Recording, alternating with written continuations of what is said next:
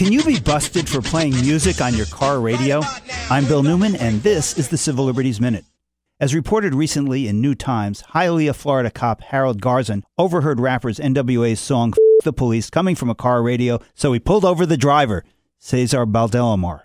Garzon is from Central Casting, a tough guy, sunglass-wearing, buzz-cutted cop with sleeve tattoos. He has 16 internal affairs complaint against him in his 17 years, and he accused the driver of a non-existent crime, playing loud music within 25 feet of someone else. Fortunately, Cesar Baldelamar has a really good bullshit meter. He's obviously smart, he's a law student at Florida International, a graduate of Harvard College, and he's going to fight these bogus tickets that the cop gave him. One for not wearing a seatbelt, which he was wearing, and one for only having an electronic car registration, not a paper one, which is not a crime, and for having an out-of-state license, which is fine to drive with because he's a resident of Massachusetts. And he received no citation for playing loud music within 25 feet of a person because even a macho cop couldn't figure out how to write a ticket for a non-existent crime. As the wrongfully accused motorist said, "I'm educated, I know my rights, and I speak English, so I can fight this.